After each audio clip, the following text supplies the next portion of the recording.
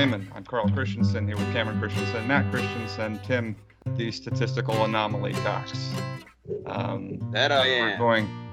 We're going to today be talking about statistics, which so we're going to try to take kind of a useful approach on this. Hopefully, generally, our podcast is along those lines, given that it's supposed to be for the lay man. And as opposed to kind of the college take on statistics, we're going to kind of hopefully approach this from a more usable point of view, but we're going to try to give you a good background on what statistics are and some of the useful concepts and terms and ideas. So I think, I believe all of us, Matt and Cameron and I and Tim and I have all taken college level statistics classes, which kind of gives you a false impression of our statistical capacity. But whatever, we're experts. then we can't do this. Now, we're going to start with just kind of a generic understanding of statistics. So statistics, of course, being the study of recording events and then data and numerically, and then studying it in order to try to extrapolate information. So we're going to start a little bit talking about distributions. So distributions are essentially so you're going to get this data. So I guess let's start with an example. Let's start with just grades in school, because we've all had that before, right? So you've got 30 students in a school, in a class, and Tim here is grading their work.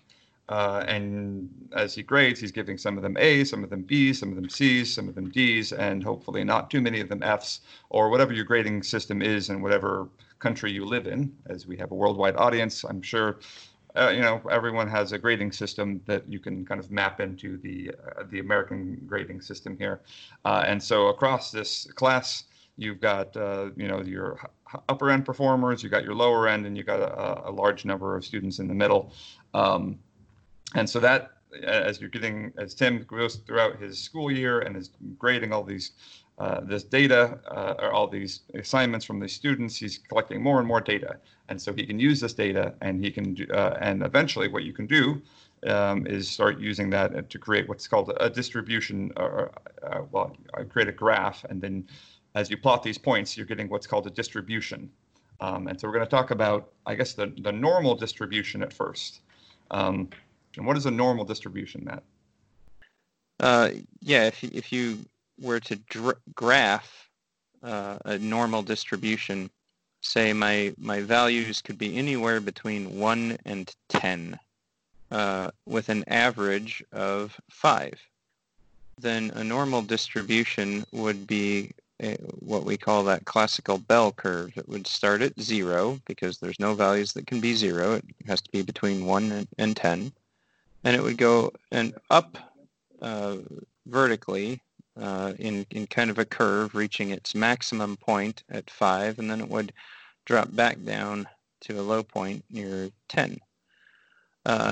And what you would find in a normal probability distribution is you'd have a whole load of values around 5, a smaller number of values around 4 and 6, a smaller number of values around 3 and 7, and an even smaller around 2 and 8, and then 1 and 10. One of the easiest ways to imagine normal distribution coming into play is when you look at rolling 2 dice. When you roll 2 dice, the value that you will most often come up with is 7. That's the one that just has the highest probability of happening. Next to that, you'll have 6 and 8 as the next highest probable. And if you rolled the dice 1,000,000 times and you graphed how many times each value came up, you would have a distribution. Now, disclaimer, I don't actually know that a double dice roll follows a normal distribution, but it does follow that type of curve, similar to what a normal distribution has. Does that make sense? I'd imagine, yeah, it does, and I'd imagine it would, but you're right. I guess I can't speak with any particular authority on the matter. But I do want to also highlight, as you were talking there, it reminded me that so in statistics, there are things called categorical variables and continuous variables. And so with my example, I was kind of giving what's more of a categorical variable, which is so categories. So obviously we're talking, A, B, C, D, E, F. Those are different categories. You can imagine if you're trying to also just, any type of putting people in categories, either by age or by a number of other metrics. Those are when you're starting to count those things, you're then getting categories as opposed to a continuous variable, like Matt said, 1 through 10, maybe not. But you can imagine as variables where you're counting income, for example.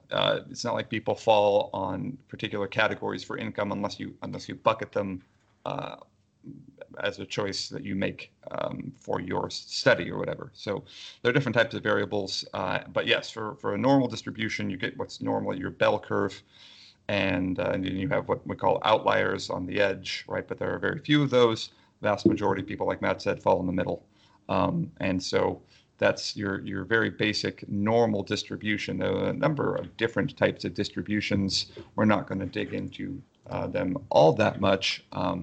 But Poisson is a distribution for, I believe, continuous variables. It has to do with French fish populations. Quite. Yeah, Tim? Oh, and I was just going to plug in and just talk about a data set size. The larger your set of data, the more smoothly your graphed outcome will match up a classic bell curve. So if you have a small group of, say, 10 students, and you're graphing their performance on a standardized test, you could conceivably see a bell curve distribution, but you are much more likely to see a bell curve distribution if you have, say, 1,000 students with the results graph. The larger your data set, the more likely to look like that curve. Right. Yeah, that's a good point. Sparse data sets, you're going to deal with not being able to see the whole distribution, and that's something that we could talk about actually for a while. Sparse data is something that generally you deal with in a lot of cases, and so then you're left wondering what kind of distribution you actually are modeling. But in this case, we're just going to kind of, I guess, deal with the ideal case where you've got a whole bunch of data and you know the distribution that you're dealing with. And so I guess actually before we move on from that, the idea that the distribution is great, right? But there are many cases where you're collecting data, you don't know the distribution, you're trying to model things like we talked about a number of podcasts ago with calculus. If you want to know your distribution, in order to do a model correctly, you got to know the type of distribution you're trying to fit here. And so having an idea going in, or what we call as a prior distribution, a prior model, is something that often comes into play. It's something I'm familiar with in the computer science world when you're trying to create models based on topic sets. So essentially I've got, let's say, 100,000 documents, and I'm trying to figure out what those documents could be categorized as, or what is contained in those documents. And so statistically, I'm going through and I'm trying to group words together and figure out what particular topics are discovered or discussed in these documents. So, but before I go in, I might be dealing with some sparse data. I might not know exactly how to inform my algorithm beforehand. So what I do is I create a prior distribution. So I essentially weight particular variables already. And a prior distribution is really useful, even from the layman's sense, that often in statistics, you go in with kind of a preconceived notion, something that you're already trying to fit the data to. And we're going to talk a little bit later about bias, and bias is a really big part of statistics. But it is prior distributions, prior information is really useful, even if you're not necessarily dealing with bias. So that's about all I had on distributions. So there are lots of different types, We won't dig into all of them. The normal distribution is very useful to understand, as that's how a lot of statistical graphs, those types of things that you'll see a lot of people understanding the word standard deviation, which maybe that's something we should actually deal just with for a second. Yeah. So Matt, what is a standard deviation? What kind of explanation can you give us of what a standard deviation means? Standard deviation in general shows how tight your bell curve is going to be. Standard deviation in the simplest terms is the amount of values, the proportion of the values in your sample that are closest to that average point, or the value that comes up the most often, or the mean, or whatever. If I have some kind of data set and there's a 90% chance that my values are going to be between 3 and 4, and then only a 10% chance that my values will be outside that, I will have a very narrow bell curve, and it will be very steep and very tall, right between 3 and 4. My standard deviation will be low, because it means that the chance that a value deviates from that middle ground where everything is very low. So I'll have a very narrow standard deviation. If there is a chance that the value, let's say my value probability is wider, there's a 90% chance that my values are not going to be between 2 or between 3 and 4, but rather 90% chance that my values will be between 1 and 6. Well, my curve is going to be wider, and I'll have 10% of my values will be less than 1 or greater than 6, but 90% of them will be within that wider swath between 1 and 6. And so I'll have a larger standard deviation. More of my values will be spread out across a larger range. That's really what standard deviation is. There's different formulas to calculate it exactly and figure out what the standard deviation of the sample is. But in general, if you have a small standard deviation, it means that your values are more tightly clustered around some point. A large standard deviation means a wider variety of values. Yeah, great. Thanks, Matt. That's a good explanation. If you see this, so there's a Greek character that often, that is used to designate what a standard deviation value is, and so if you ever see the Greek letter sigma, which looks like an O with a little line coming out to the right on top, that is your standard deviation. So you'll see like a value followed by that sigma, and Sigma's that's an E. Sigma what? Sigma is an E. Depends on the lowercase or the uppercase. Well, right. Just what I've read and with the statistics, the Greek letter sigma, and what I'm seeing when you look at the standard deviation is looks like an O, but yeah. Anyway, it's useful to understand that as well. Like Matt said, there are formulas, and you're talking square roots of sums of means minus. Anyway, there's ways to calculate it, but really useful to understand, because then it helps you once again, understand how steep that bell curve is. And so I guess that'll move us on to a little bit more about some of the basic formulas in statistics. And so it's useful to understand the standard deviation formula, but there's also some of the other basic formulas in statistics that are, I think, really useful, at least to know what the name is and what they mean. So there's linear regression. So linear regression is one that comes up a lot. And as you can imagine, what we're talking about there is a line. That's the word linear. And you're taking all these data, this data that you've now essentially plotted, and you're now trying to fit a line to it. And so you may have seen these types of graphs before. So if you're trying to graph, years of schooling versus income, maybe you've got a graph where you can kind of fit a linear regression model to. And so the idea there is that as I'm plotting this data, it comes out on you can imagine your XY plot graph, and it's going up and to the right at the same time. Or alternatively, it could be a negative linear regression. It could be backwards, down and left. Anyway, but the idea is there you try and take that data and fit it to a line, and that will help you then extrapolate and say, okay, this is the data I had. This is the linear regression that I've done, which now tells me that my expected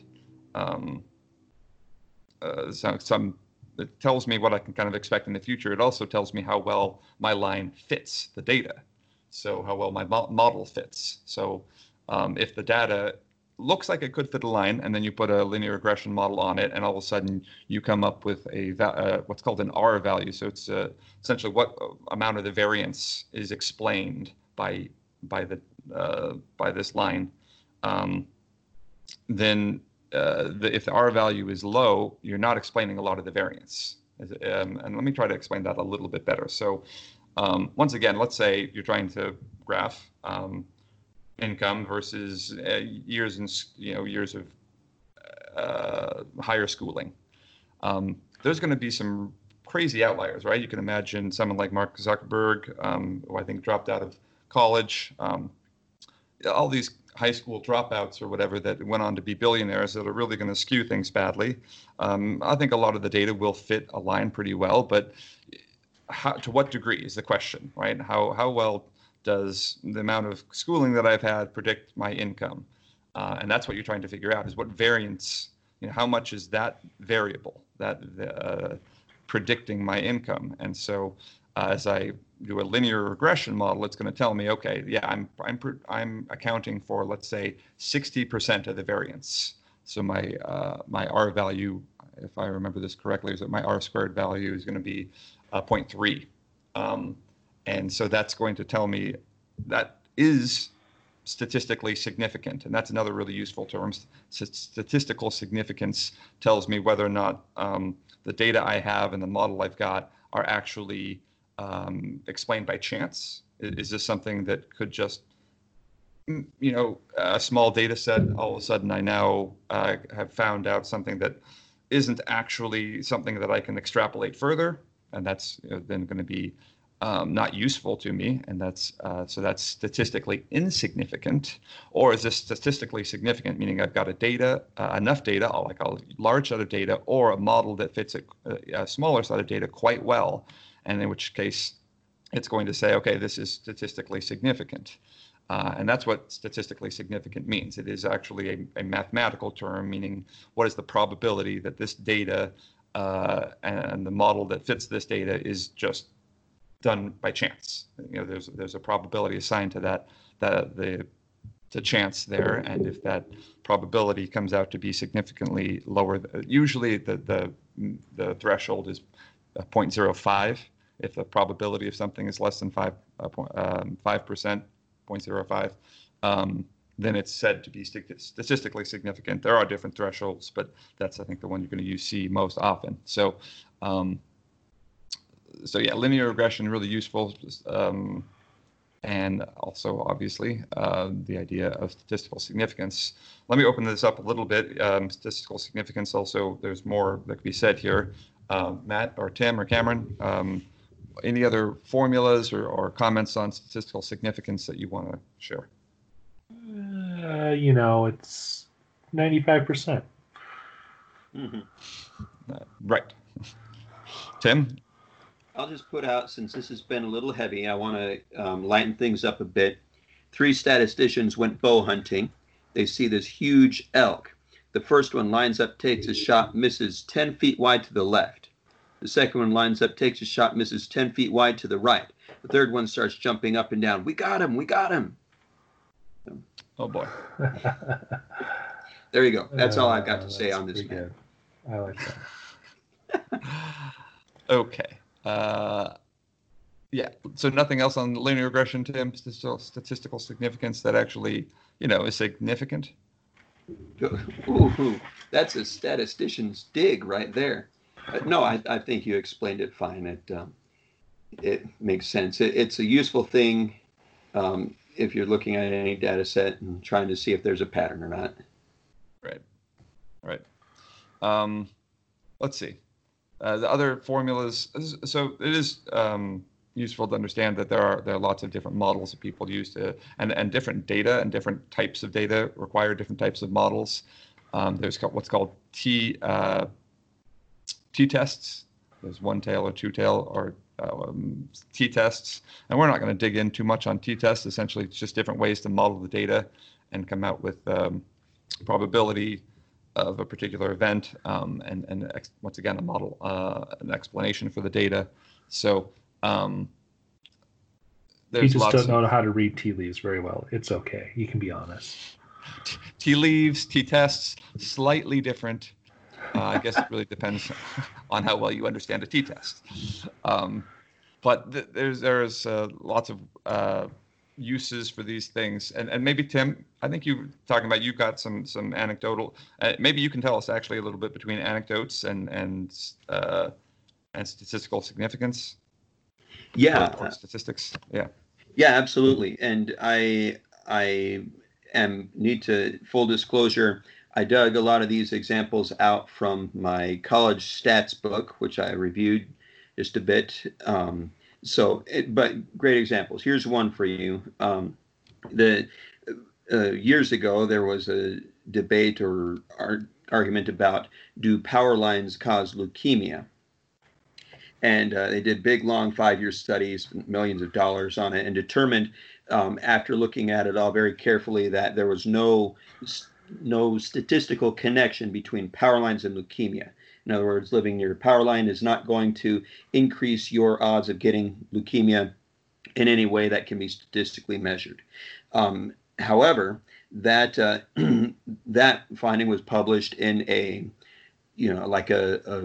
academic journal, but at the same time, you have people who are getting interviews on, say, a local news program and talking very passionately about how they believe that this is a problem. And you imagine just your typical person going throughout the day, which one is likely to affect their opinion more? Even people who are uncertain, we as humans, we tend to warm up to stories. Stories are persuasive. It doesn't mean that every story is false, but a lot of times one story can either be a statistical outlier or just outright unsubstantiated. And one anecdote can sway people's opinions, even when statistically speaking, there's nothing going on. And it's awfully hard for us to kind of step back from the emotional response to an anecdote and ask ourselves hard questions about statistical significance, reliability of data sets, the source of the data, how bias plays into the results, and so forth. There's a lot of question marks, and a lot of times we're not paying attention to those when we're evaluating information that goes around on Facebook or Instagram or even in the nightly news. Yeah, that's a good. Thanks, Tim. Yeah, so that is really important, especially these days. We got lots of data out there. The internet is great for being a tool to disseminate data and information, but then it's very important that you understand, some of these statistical rules and what anecdotes are. So that, the idea that a narrative, like Tim said, can play really well, but that's very different than having statistical measurements and being able to show with numbers and data and math that something is true. So, and then on top of that, you have to be wary even of statistics themselves, because they can be employed in a whole lot of ways that are not reliable. Another example. I heard a great anecdote that I'm sure is true, that 90% of statistics are made up on the spot. I heard it was 25%. So, well, whatever. So as a thoughtful person, I'm going to just presume that it's an average of those two. Right. You were saying the anecdote that I'm going to, or this example I'm going to share is not too far off from that. A headline read in, this was based off of I think advice columnist's survey, but the headline that ran was 70% of parents regret having had children, and that was their results from this survey they had run. But if you stop and look at the data a little more carefully, if an advice columnist puts out a question and says, write to me whether or not you regret having children, well, who's going to be most likely to respond to that? You may have a handful who absolutely don't regret having children, and some who, I don't regret having children. But the most likely responders are going to be people who are passionately, maybe they've been wronged by a child or had some kind of dramatic falling out, and they're very upset about it, and they're going to be more highly motivated to respond to this. So we have a case where we have a data set, but it's just not, it's a poorly conceived survey in the sense that it's not going to yield us a real result. A carefully constructed survey that was planned and designed to capture parents of all sorts and truly of a random assortment of parents yielded results that said 90% of parents do not regret having had children. So compare the difference. 70% of parents regret having children versus 90% do not regret. That's a drastic difference. So when you see things out there, you have to be careful. What's the source? How is that information obtained? A lot of times corporations will hire experts or statisticians or scientists to conduct studies. Well, are those studies really reliable, on the benefits and detriments of sugary drinks if the study was funded by Coca-Cola? There's so many things to watch out for, in so many ways that our opinions and our knowledge of the world is manipulated by people using statistics.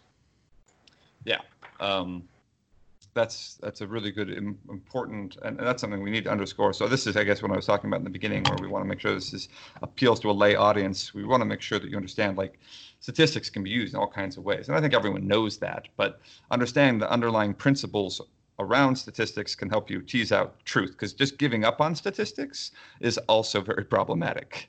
So just saying, to heck with it all, somebody's lying, and I'm gonna, and then you just pick, that's problematic. Somebody out there has truth, and you just have to tease it out so by finding out kind of the math behind it, the selection bias. So we'll talk about all the different types of biases in a second, but a quick kind of shortcut to that is to just check in with us here at Learn It From a Layman, and because we're thoughtful and reasonable, and we'll always tell you right. Exactly. Appeal to authority. There's the anecdote, the quote that goes, there are three types of lies. There are lies, damn lies, and statistics. So you need to be very careful when you're looking at statistics, like Tim's story just showed us, the number of parents that regretted having children. But you also need to be aware that there are true statisticians out there that do a darn good job, and that so you need to just be able to figure out where the data is coming from, where the biases could come from. So jumping really quick back to formulas before we move on to biases and those types of things. I mentioned the t-test, and before I move on from that, I just want to tell you what that is. So let's say Tim teaches at a school. There's another school, let's say Tim's rival school. Let's say on standardized tests, Tim's rival school outperforms Tim's school by 10 points out of Vicious lies. So now we've got this population of students, we've got all this data, and then we've got the population of students in Tim's school, and we want to figure out, are these statistically different? Like, is Tim's school statistically significantly not performing as well? And the t-test is how you're going to tell that, right? So the t-test is the formula of being able to tell, okay, given this formula, this population and their numbers and this population and their numbers, I'm going to be able to tell you, okay, are the means different enough given the number of data points that I have to say, okay, this actually is a meaningful difference. So that's what kind of a t-test is used for. And they're different. There's, like I said, single t-test, two-tail t-tests, but we won't go into all those specifics right now. But let's move on from those kind of formulas and talk a little bit about correlation. So correlation, maybe I'm assuming most people here have heard the phrase correlation is not causation. Matt, what can you tell us about correlation? Correlation is the idea that two events are somehow linked together. One thing happens, another thing happens in parallel or at the same time. And you see these linkages all over the place. Sometimes there is a cause and effect link between two things. Sometimes there isn't. Sometimes the cause is separate and the two effects are maybe caused by the same thing, but they do not cause each other. So, for example, someone comes down with a viral disease. The next day, you notice that the viral disease is affecting a number of people in that same person's neighborhood. Now, depending on who you ask, they will tell you that there is a causation effect there. Your reasonable health professionals and anyone who's not a complete nitwit will tell you that, yeah, there is a causation effect. This one person affected these other people, and that's what happened.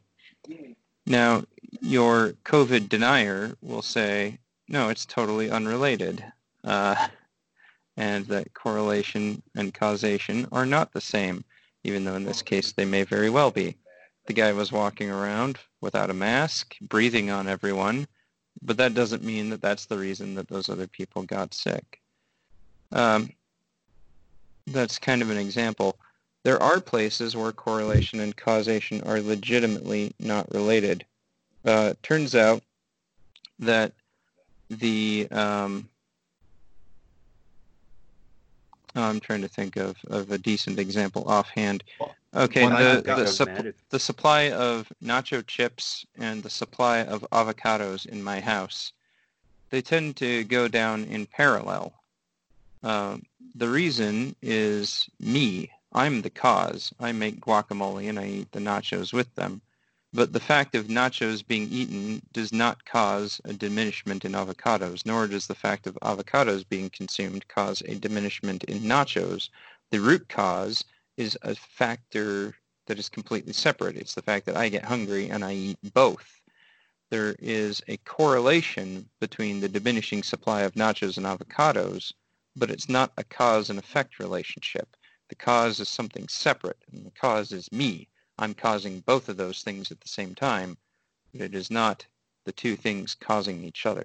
Does that make sense? Yeah, I've got another example. Yeah, it does. I've got another example that I think people are very familiar with. So the idea of autism, the number of autistic people, and that's climbed significantly, right, in the last couple decades, versus number of immunizations. And so you can create a very nice little graph that shows as the percentage of immunized population goes up, autism goes up. And then you say, okay, well, clearly immunization causes autism. Well, that's been thoroughly debunked. And if you care to Google it, you can find it. Well, actually, don't Google it because you'll find all kinds of garbage. But it's just not true.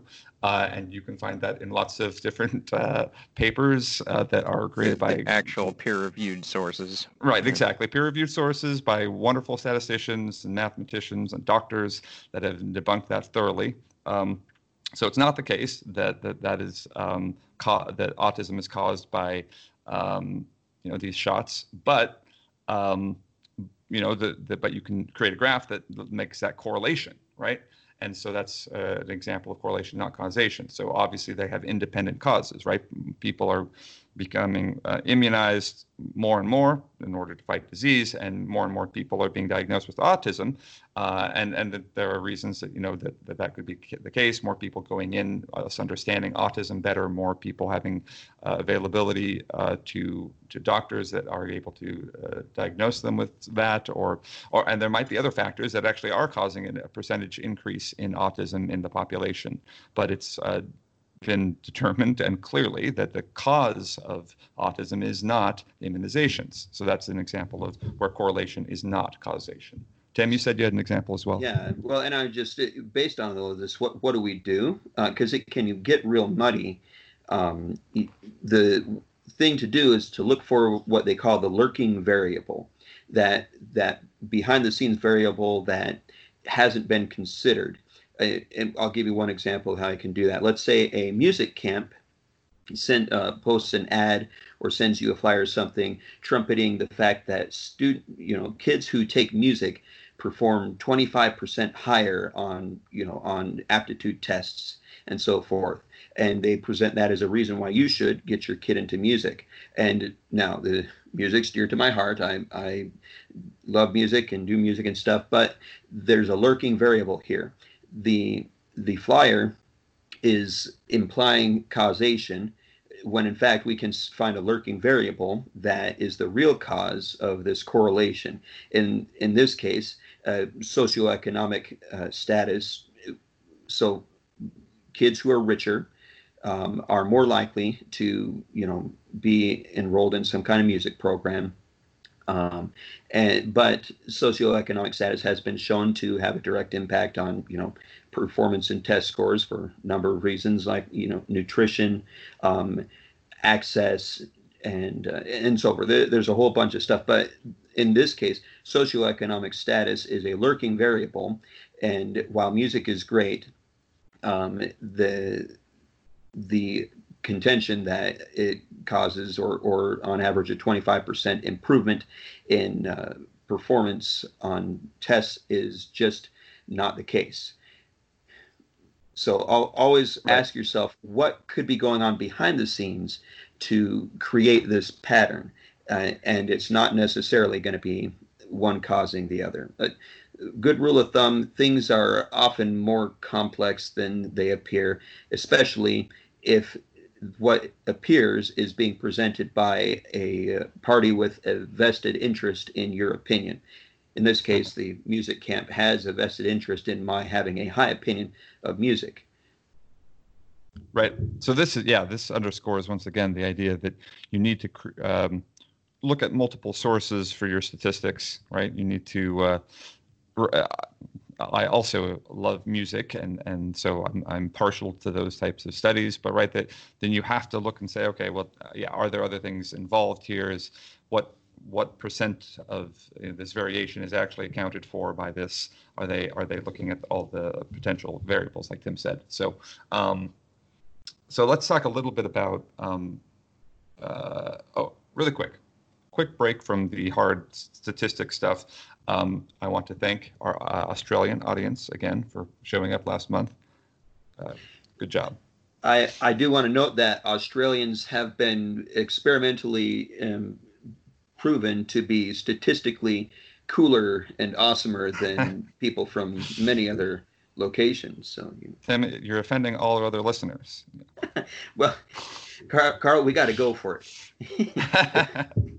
Yeah, Tim and I were talking about this the other day, actually. If we can just get a large enough Australian following and go on tour in Australia, our podcast will have been a success. So all you Australians out there, we're going to shamelessly pander to you from now on.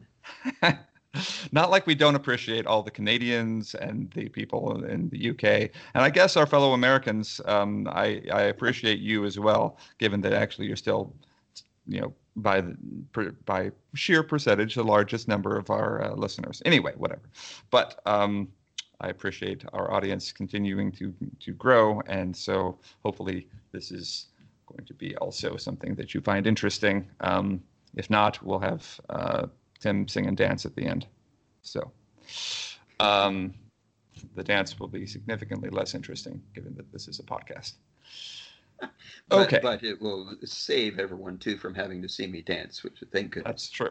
Yeah, that's okay. So moving back to statistics, I wanted to talk a little bit about conditional and independent probabilities. So statistics. So I guess once again, starting with an example here. So let's say Matt is going in to take a test. Cameron. Let's say Cameron's going in to take a test. Cameron, I believe, most recently graduated from all of us. So Cameron's going in to take one of his finals, and we're trying to figure out what the probability is that Cameron gets a perfect score on his final, right? 100%. The independent probability of that, right, is just a measure of how students generally perform on a test, on maybe even that test. And so going in, we can know what the independent probability is that Cameron is going to score perfect on this test, and probably pretty low, right? But let's say then I never studied, so yes. Okay, so there you go. Perfect. Now we've got a condition. So now we've got this, given the condition that Cameron has spent 0 time studying, what is now the probability that Cameron scores a perfect test score? And now our model and our probability has dropped precipitously, right? Whatever it was, say it was 1% before, now it's 0.001% if without any studying. But the number of conditions that can also come into play, right? Let's say Cameron in this class currently holds a 100% grade. So now the probability jumps back up significantly higher than it was before. So preconditions influence the probability of an event, right?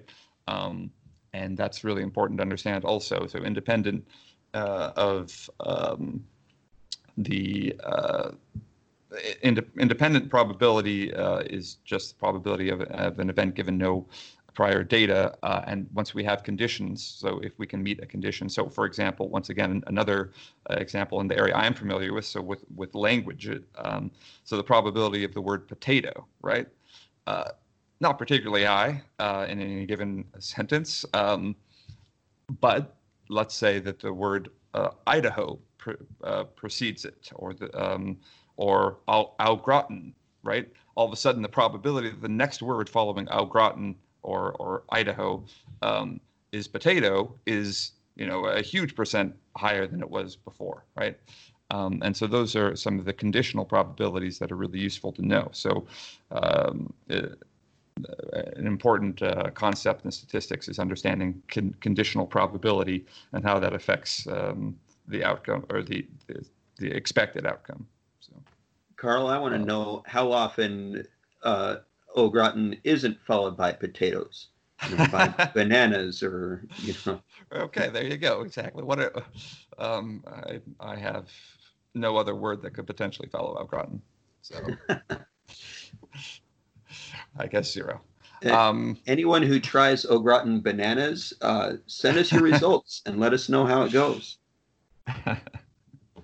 Okay. All right. So let's move on to I think Tim might have 1 or 2 other things to discuss, but I wanted to discuss bias. And we've already Tim's brought up bias in a few cases, but maybe Matt and Cameron can also share some of the bias that either anecdotally they've seen in statistics or particular bias, given statistical bias measure or rules that you can watch out for. Cameron, any statistical bias that you're familiar with, things that you've seen maybe? Bell curves are bad. The what are bad? Bell curves. I Bell hear curves all are the bad. time, like, people like bell curves are bad, or don't grade on a bell. I personally think grading on a bell can be good, but I don't know. Then again, maybe not. So that's your traditional understanding of bias. That's so people can be biased against a particular. And people, as we already mentioned, people can be biased against statistics if you have become a bit jaded by wrong statistics or things that you view to be wrong in the past. But there's a particular idea of bias in statistics that is important, that kind of has its own meaning, right? And Tim brought this up. And so, maybe, Matt, are you familiar with any of the statistical bias that exists? Well, unfortunately, I'm not offhand. I would have to either look that up or tune into an appropriately informative podcast to remind me what those biases are. So let's say learn it from a layman, for example. Okay, Tim already brought some up, so maybe Tim has one or two more. I've got a list here, but Tim, did you have Why don't any tips? Yeah, why don't I'll share what I just barely looked up, and then you can fill in the cracks. There's sampling bias, non-response bias. Sample size. That was something I really needed to cover, and I think you already brought it up a little bit. But let's take another minute or two to talk about sample size and Oh, or yeah. samples and what that is before we dig further into bias. So let's take an aside real quick, Tim. What is it? Before we talk about sample bias, what is a sample? Okay. So sample is your collection of data. If I want to know, if I want to know about the dogs in my neighborhood, my sample size would be how many dogs I observed or was able to get data for. If I was able to get data for every single dog in my neighborhood, or was I only able to get data for half? Let's say I'm surveying, people. Are dogs too loud and noisy? But if I send it out as an optional survey, I'm going to have sampling bias. Oh, sorry, we're talking about sample size. Darn it. If I want to know, are dogs a problem in our neighborhood? Are they too loud? And I only sample the people in my neighbors next door, either side, in front of me and behind me, and then my sample size is too small, and I'm not going to get a good picture of what people really think in my neighborhood. I'll also be more prone to problems, like, for example, perhaps I or one of my neighbors has a really loud dog, and so our sample, because it's too small, is going to be skewed from that, and we're not going to get any response from the neighbors farther down the street who aren't close to that noisy dog. So a good study or a good survey or whatever is going to strive to get as large a sample size as feasible, and recognize that the larger the sample size, the better, clearer a picture we have. It's kind of like focusing a lens. A small sample size is just like an unfocused lens. You might be able to capture a bit of what's going on, but the bigger your sample size, the more you're focusing the lens, and the closer you're approaching clarity. Yeah, Does that make that's sense? perfect. Yeah. So yeah, the idea, yeah, right, exactly. You're trying to, with statistics, you're trying to make judgments on about a particular population, right? You're trying to actually make judgments across something, models or whatever, that you can then extrapolate data and say, okay, I know that this is true. Well, like Tim said, if you have, so you're trying to get a sample. In general, you can't sample the whole population. You can't get everyone, and so you just have to make sure that it's representative. Because you can imagine, for example, you go to the store. Because this is the word sample outside of statistical means. Let's say you're trying to get a sample of a cookie, right? But you have this very large cookie, and at the bakery at the store you're going to, and you ask for a sample, and they cut off the one tiny burned portion and give you that as a sample. Is that a representative sample of how the cookie tastes? It's not, right? And so that's what the idea in population, the population sampling, is if you don't get kind of a nice clear crosscut of the population that will actually give you the whole flavor of the cookie, proverbially in this case, then you're not going to actually be able to say with any particular meaning how the cookie tastes. So you need to be able to create a sample that is meaningful, that will be able to extrapolate and create meaningful models. So yeah, go ahead, Tim. So that's a sample. Back to biases. You said sample bias. What else? Yeah. So sample bias. You've got non-response bias, response bias, question order bias, and those I just looked up, on Google, statistical bias, and those are four given types of of bias in a sample.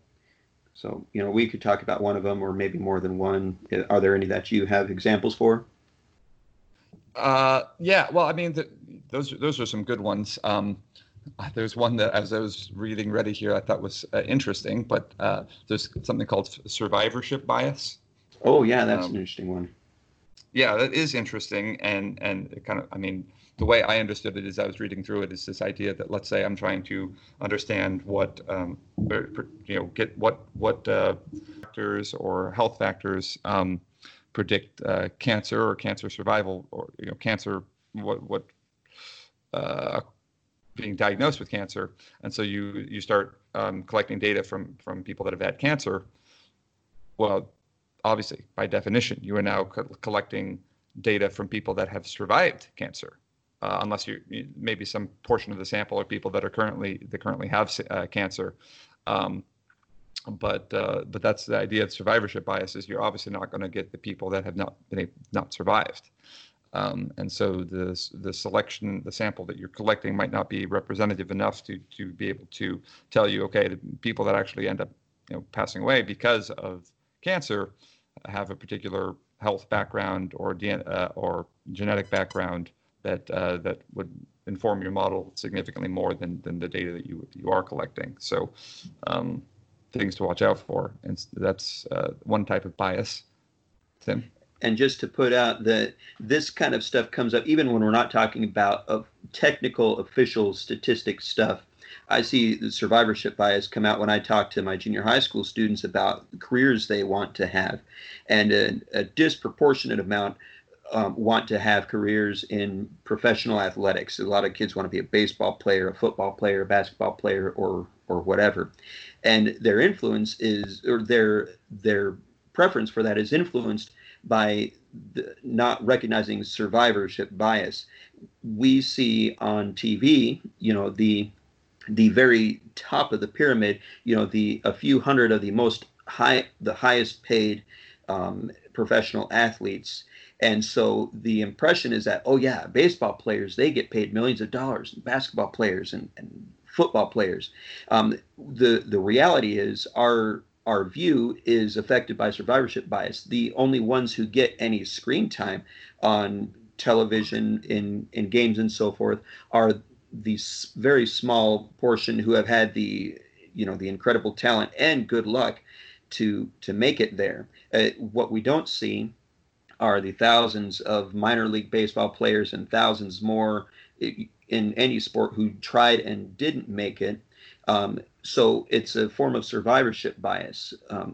We don't recognize that the vast majority of professional athletes are actually, impoverished. And anyway, so it's something to pay attention for, even when we're not talking statistics. These things are still, it's how we view the world, and recognizing the biases and the ways that the information we receive are skewed or stilted. Right. Yeah, the word skewed, also a very important statistical word that I don't think we've covered as much, but a skewed model, one that is then no longer normal, but actually fits further out to one side, so that you're looking at a what's called a long tail, right? Generally, that's a skewed model. And so, yeah, the idea that if you're looking at professional baseball players and not counting all the other types of baseball players, your idea of what a baseball player makes could be very skewed. Okay, Tim, other types of biases before we wrap up here? I think we've covered the idea there. Do you want to talk about blind and double-blind experiments, or is that a little too far? Maybe just kind of the idea briefly about, very briefly, we can cover that. Okay, and guys, you can correct me if I'm a little off on this, but there was a guy who believed he had a horse who could do math, and so he took this horse, and it was incredible how well this horse could, by stomping its foot, could respond to numbers and problems and stuff, and it was just blew people away. And the horse did it again and again. But what they found was when they removed the horse's owner, the horse couldn't perform. The outcome was influenced by the desires of the person running the experiment. You see this with other things where people would try to guide the hands of someone who's lost their control of their hands, and to see if they could make them type something, and they would type these beautiful messages, but it turns out that the expectations of the people holding the hands were influencing that. The Ouija board, oh, you're going to make it say something creepy. It may not even be someone's intention, but if it's their expectation, it can influence the results. And so when an experiment is conducted, it's important that the best setup is double blind, where not only is the person being studied blind to what's going on, but the person administering the study is. So here's an example of a blind versus double blind. If I want to do a study about, does this medicine help with this condition? If the person receiving the medicine knows whether they're receiving the medicine or a placebo, that's going to affect the results. And if they know they're getting the medicine versus not, their improvement, so-called, may just be a result of their expectations of improvement. So we don't tell them. Some receive a placebo, some receive the actual medicine, and no one knows what they're getting. That way we can see what's really going on. But to make doubly sure, we also have the person who is delivering the medicine to them not know what they're receiving. That's the double blind.